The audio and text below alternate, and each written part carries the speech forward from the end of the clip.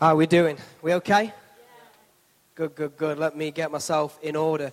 I'm just on the back of what Phil said there. I actually believe that this series is probably one of the most important series we will ever do in the life of this church, because it's about who we are as a church, as a community, as a group of people. And I'd encourage you, if you missed Phil's word the first week on thieves and Christian's word on discipleship, I would encourage you to go back and take a listen to those words. Get them into your soul, because this is who we are as a church. This is who we are as people. Now, I don't know if who was in Ilkeston this morning for our baptism.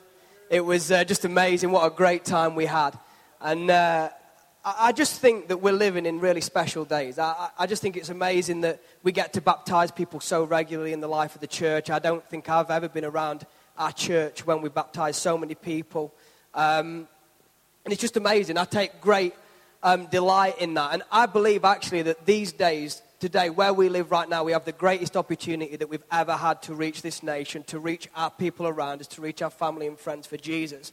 Is it just me, or does anyone agree with me?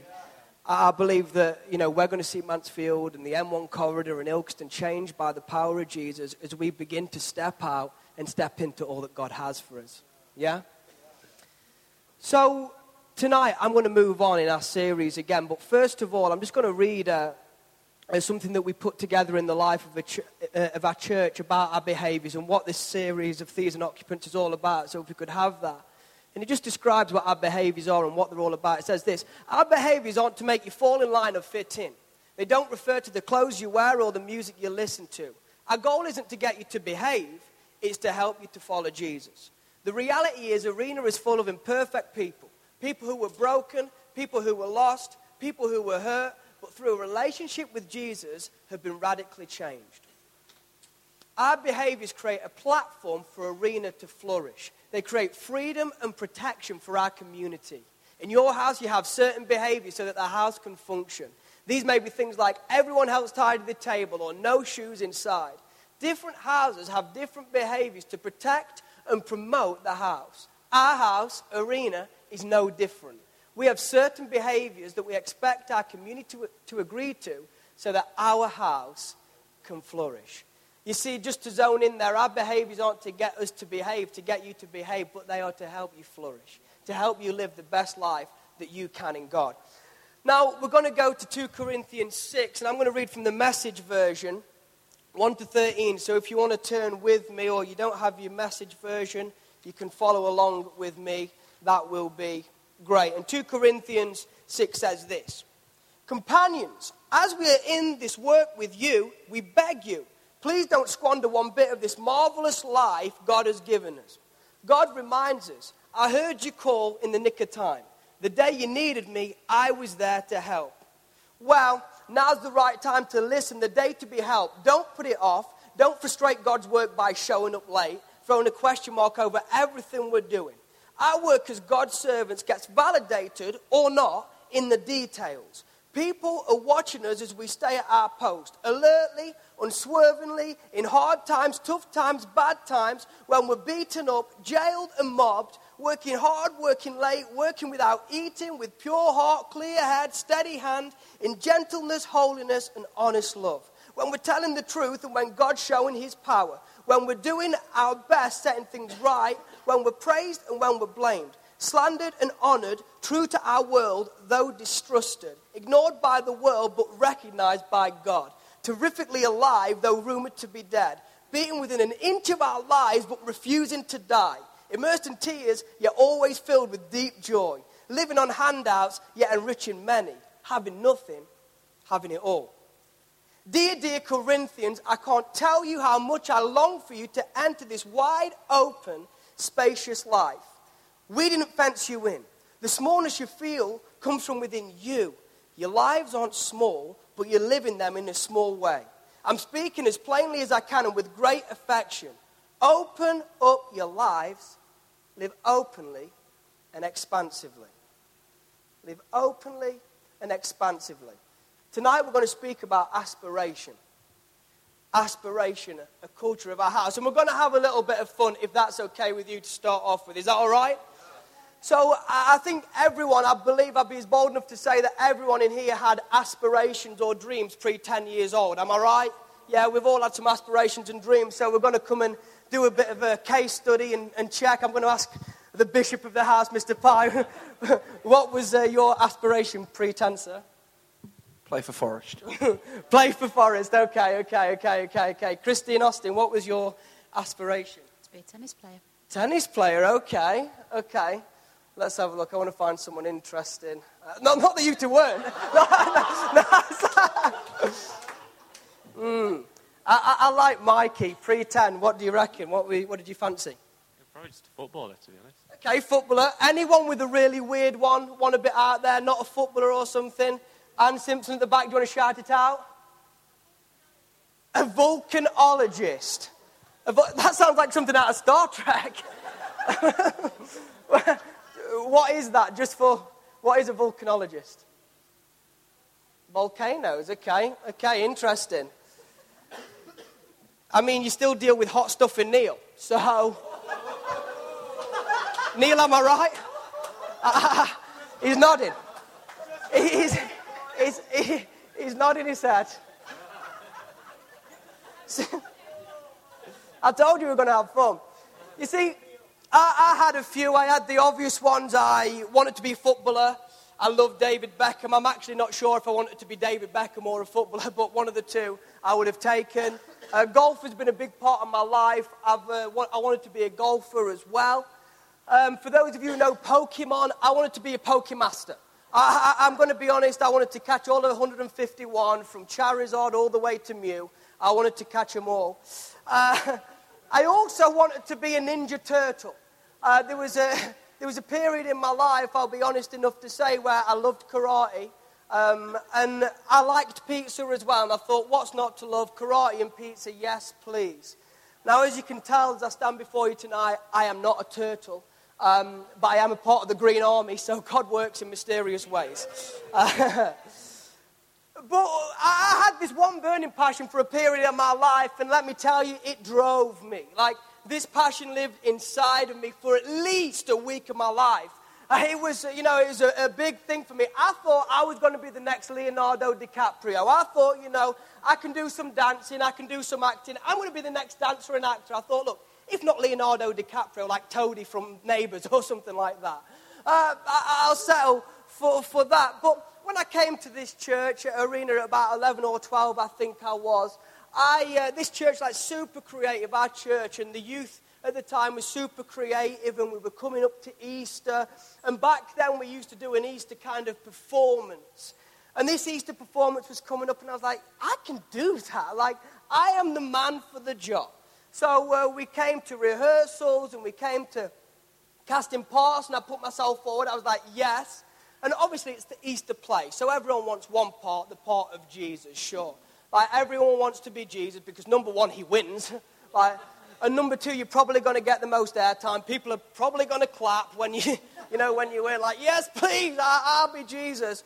So anyway, we're waiting for the plot, and waiting for the characters to be handed out, and I'm standing there waiting, thinking, yeah, here we go, I'm going to get cast as Jesus. And then Diane Gibson comes around the room and says, yeah, Josh, you're going to be the devil. I don't know if that was a slight on my character at the time or what, but it's not exactly the kind of part that your mum rings your family members about. I can imagine my mum on the phone being like, yeah, Josh has been cast as the devil. And my aunt's like, yeah, we already knew. Yeah. Is that a surprise to you? Because it's not to me.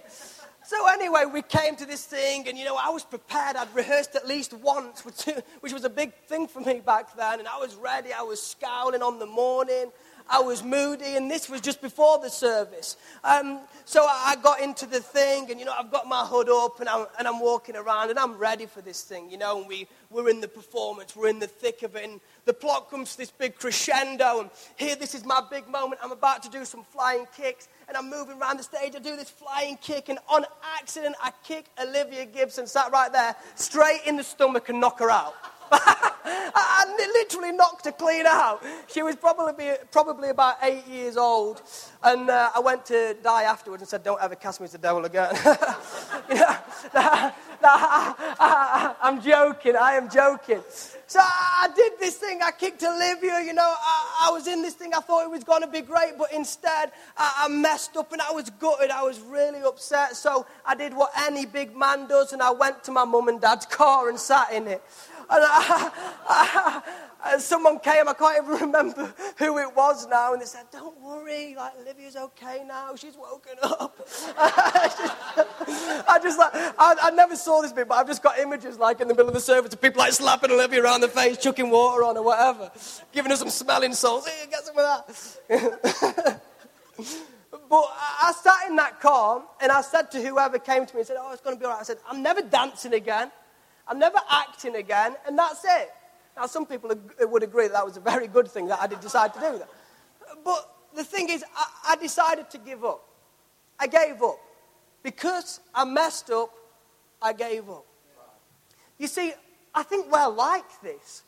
I know it's a bit of a jovial story from a time in my youth, but I think we're like this. We have an aspiration, we give it a go, and through failure or it being hard or discouragement, we give up. I wouldn't like to ask tonight how many people have acted like this in their own lives. You've had something, you've tried something, you had an aspiration, you've had a dream, you've given it a go, and through failure, through discouragement, you've given up. You see, what we're going to talk about again tonight is about you standing up and going again and aspiring again, dreaming again, because you know what? God's not finished with you just yet. See, I think there might be some people, what about in your workplace? You went in, you used to go in wanting to be the best there. You wanted to work hard. You wanted to be a model employee. You went the extra mile, and then a promotion came up. And you were like, yes, this is for me. So you worked even harder. You went even bigger. You thought, yeah, I want to aspire. I want to do well in this company. But because someone else got the promotion, you down tools and thought, no, I'm just going to maintain the status quo. And I'm just going to settle back and be comfortable because I don't want to get hurt again. I don't want to get rejected again. What about people, there might be someone in this place tonight who you said, look, I'm going to win my friends for Jesus. I'm going to tell my friends. I'm going to tell my family about Jesus. I'm going to tell my workplace about Jesus.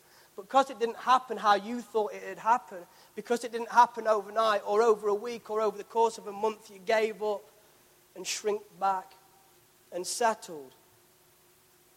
You see, like I said, tonight we're going to speak about aspiring again.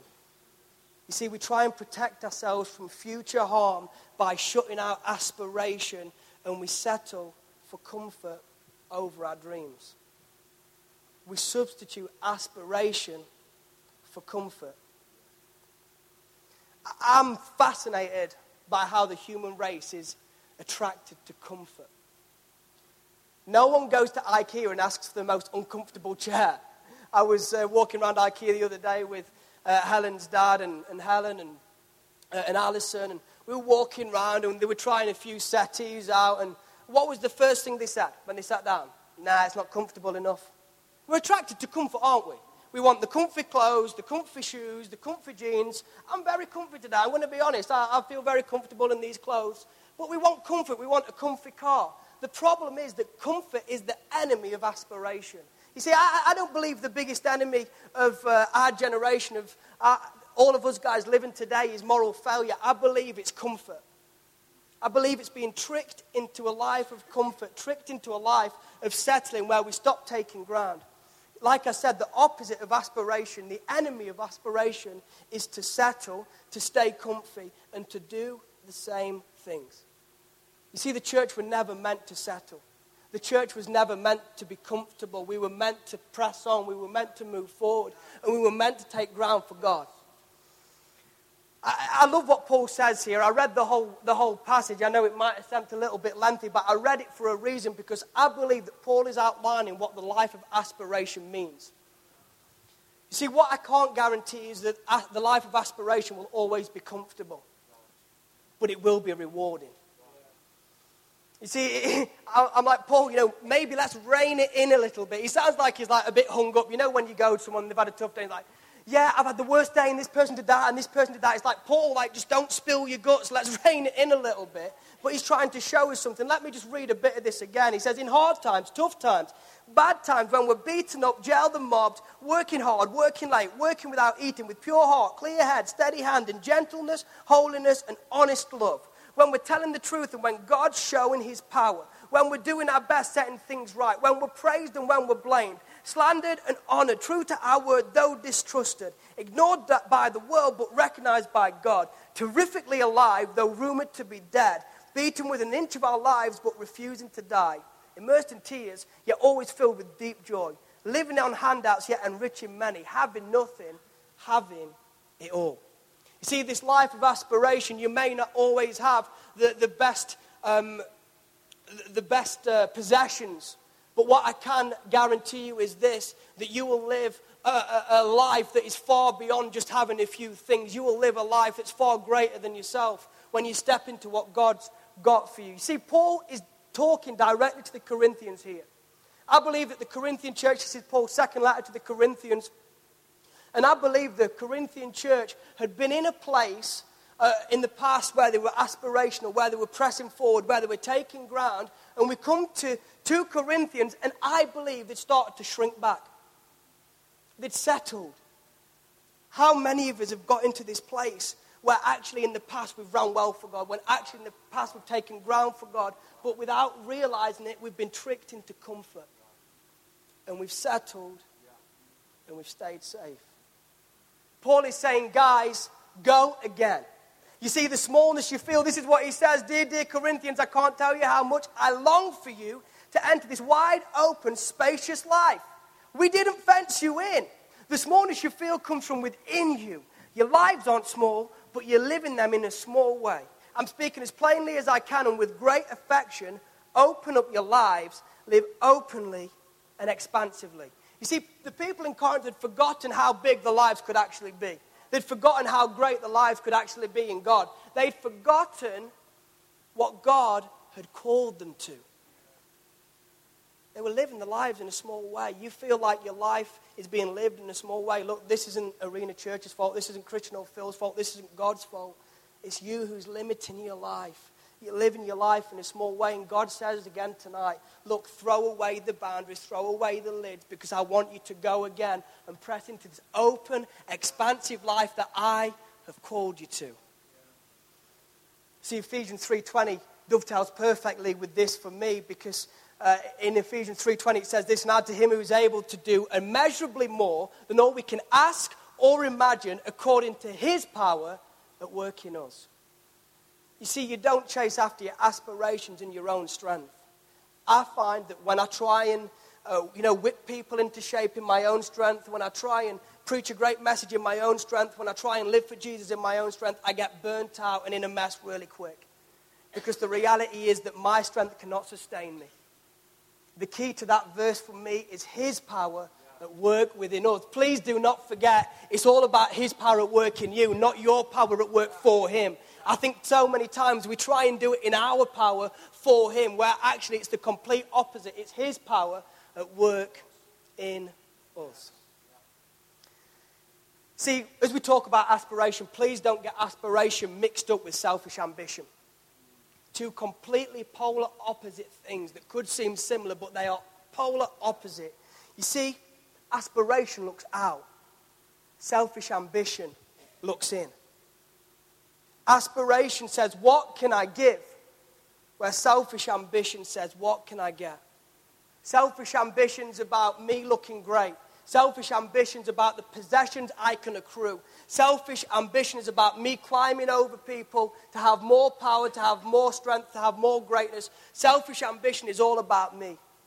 But you see, aspiration is about how can I use my life to be all God wanted me to be? How can I use my life to make a difference? How can I use my life to help somebody? That's aspiration. 2 different things. See, our aspirations as followers of Jesus flow out of who he has made me to be. It's not me just turning up one day and saying, yeah, I'm going to be a professional snooker player today. Yeah, I'll be a professional golfer today. Just keep swapping like that. No. It comes out of who he made me to be. who he made me to be, the destiny he placed over my life, the call he placed over my life, you have to realize that God has got a plan for you, God has got a purpose for you, and God's got a destiny for you. And he wants you to walk in that. He wants you to step in that.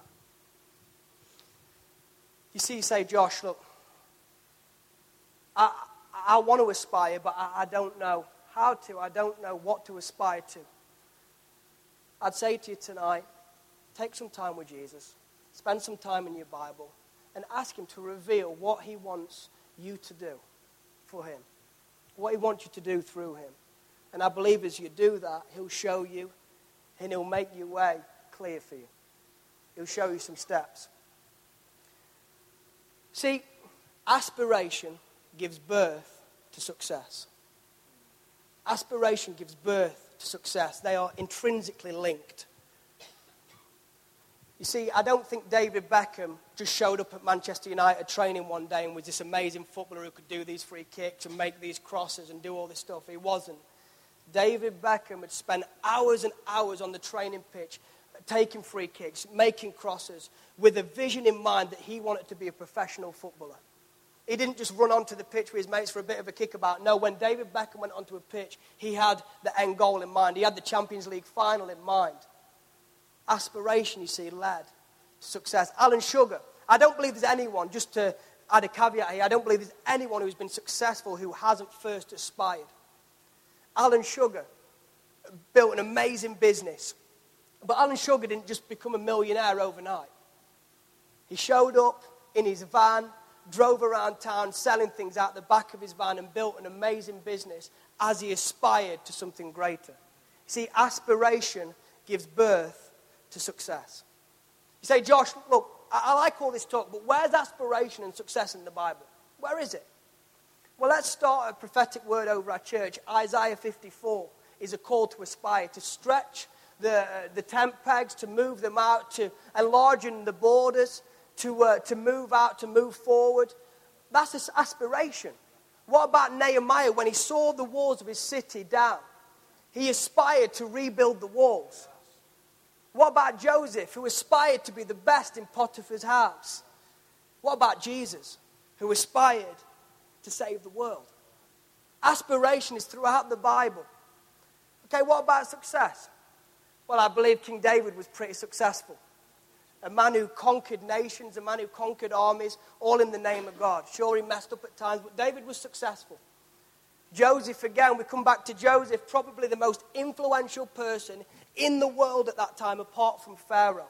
He was running the empire of Egypt for Pharaoh, which was the most powerful empire in the world. Success. Success. And again, what about Jesus? I'm so thankful that Jesus was successful because Jesus came to this earth. He didn't just say he was going to save the world, but he actually died and rose again for you and me, and he was successful to the point of redeeming the whole of humanity. I'm thankful for Jesus' success. See, at times in church, we've seen success as a dark art. We've seen it as something to stay away from. But success is great. It just depends on your relationship with it. It just depends on your relationship with it. See, I'm believing that aspiration and success will so flow from this church that our influence will increase. See, the reality is that aspiration gives birth to success, and success leads to influence. Success leads to influence. You see, I believe you can be influential in all areas of your life. But undoubtedly, success leads to influence. Again, we talk about David Beckham. David Beckham as a footballer is far more influential than me as a footballer because David Beckham is successful as a footballer. You know, an MD of a company is far more influential than just an employee of a company because of the success that they carry. You see, church, I believe, I love this Brian Houston quote. He says that success flows from the local church. Success flows from the local church. You see, success is not a bad thing in itself. It's our relationship with it. How will you use your success? Will you use your success to show how great you are, or will you use your success to say how great God is? Will you use your success to show all your talents, or will you use your success to point to Jesus? That's the question. Success is a great thing as long as we submit it to Jesus. See, we need people who are successful in the world, and because of that, they influence people for Jesus. If we want our influence to grow in this town, we need to aspire. We need to aspire to great things in God. We need to aspire to go again. We need to stand up and say, look, I'm not going to stay comfy. I'm not going to stay on this couch. I'm going to stand up and I'm going to aspire and I'm going to dream and I'm going to believe that God is going to use me to do some amazing things for him. I'm going to believe again for my workplace. I'm going to believe again for my family. I'm going to believe again for my friendship group. I'm going to stand up and be counted. Something I've been thinking about just lately is that sometimes I believe that we hide behind faith and prayers and we forget the hard work. Paul in here talks about hard work. Don't hide behind faith and prayer. Faith and prayer are so important. We know that. I'm not knocking them down at all, but listen to me. We've been so quick to run to faith and prayer and we forgot the hard work. What does the Bible say? Faith without deeds is dead. Let's not use prayer and faith as an excuse to not work hard. I believe if we pray for revival, we should do something to see it come to pass. It's all right praying for revival, but if you go into your workplace on a Monday morning and are silent, then I'm not sure what's going to happen. But when we start to believe that Mansfield can be changed, when we start to pray for Mansfield to be changed, and then we start to go into our workplaces and start to sow some seeds, that's when change starts to happen. That's when change starts to happen. Look, if you've dropped aspiration, if you've got comfy, well, you'll have a chance to respond in just a second. But I want to encourage you that he's not finished with you yet.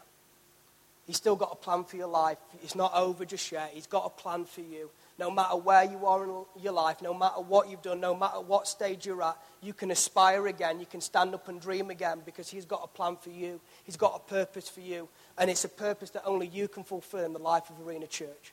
He's created you with a unique blueprint. He's created you with a unique plan over your life that we need if this church is going to flourish how we need it to. Now, just to close, I'm going to bring up on the screen a few points about aspiration. So what does this mean for us at Arena? Number one, we will ask ourselves, when was the last time I did something for the first time and then aspire to do something new? You see, as we get comfy, as we get safe, as we settle, we just do the same things over and over again. Why don't you try something new this week?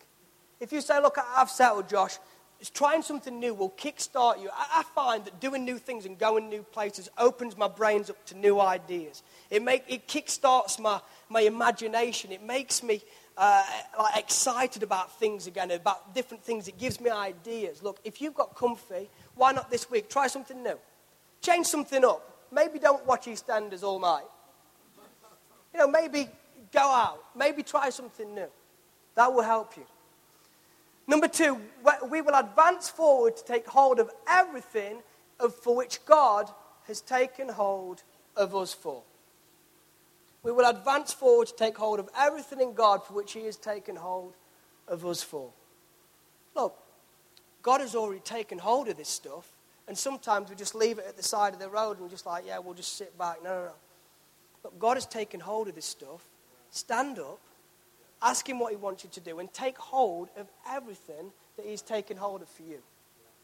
Number three says this: we will have a continual expectation of growth in every area and aspect of the life of Arena Church. I believe one of the biggest threats to churches, because we turn up week in, week out, is just normality, believing for the same things. Oh, yeah, we're probably going to get 100 at Mansfield tonight. We're probably going to get a couple of hundred at Ilkeston. No. Let's believe for growth. Let's believe for more. Let's show up with an element of faith when we come on a Sunday. Let's not just show up half-hearted. Let's show up believing. I said to some of our team the other day, I said, look, it's our job to populate events. You know what? It's your job to populate this church. It's not Christian and Phil's job. It's our job as the whole to populate this church. You know what? You've got friends who you should be saving seats for. You've got families who you should be saving seats for. And I believe as we do that, we won't just be baptizing 1s, 2s, and 3s. We'll be baptizing 10s. Let's start looking through our contacts. Let's start looking through our phone books and say, God, who do you want me to invite? Who do you want me to bring? Number 4, we will set aside the past failures and disappointments to continually step up to the plate and be wholly given to God's purposes. See, some of the big problem in terms of people getting comfy, like I said, is focusing on past discouragements, focusing on things that we think might happen. Oh, yeah, if we do this, someone might say this, or if we do this, it might fail. We're already worrying about things that we don't even know are going to happen. Forget about the past. Forget about what's gone before. And let's believe God that he's going to walk with us as we step up for him. He's going to go with us, and we're going to take ground for him. Number 5, we will continue to look to our God and know that God is able to do immeasurably more than all we can ask or imagine according to his power that's at work within us. Therefore, no limits, only enlargement, extension, and expansion. You see, this would be a very different point if it was about our power at work for him. But it's his power at work in us. And because of that, we can believe for advancement. Because of that, we can believe to move forward. Because of that, we can believe for growth. Because it's his power at work in us. His power at work in us. The band are just going to come up to the stage as we finish now. But I'd just like you to bow your head and close your eyes for just a second. And church, I mean it. If you've got comfort, if you've begun to settle, God has got a plan for you. He doesn't want you to rest there. He doesn't want you to sit there. He doesn't want you to stay there. He wants you to press on. He wants you to move forward. He wants you to dream again. He wants you to aspire again. And while every head's bowed, every eye's closed tonight, just to give you privacy, if that's you, you say, Josh, I've begun to settle. Josh, I've shrank back. But Josh, I want to go again. I want to aspire again. I want to stand up and be counted for God. If that's you tonight, I'd just like you to lift your hand as a sign to God.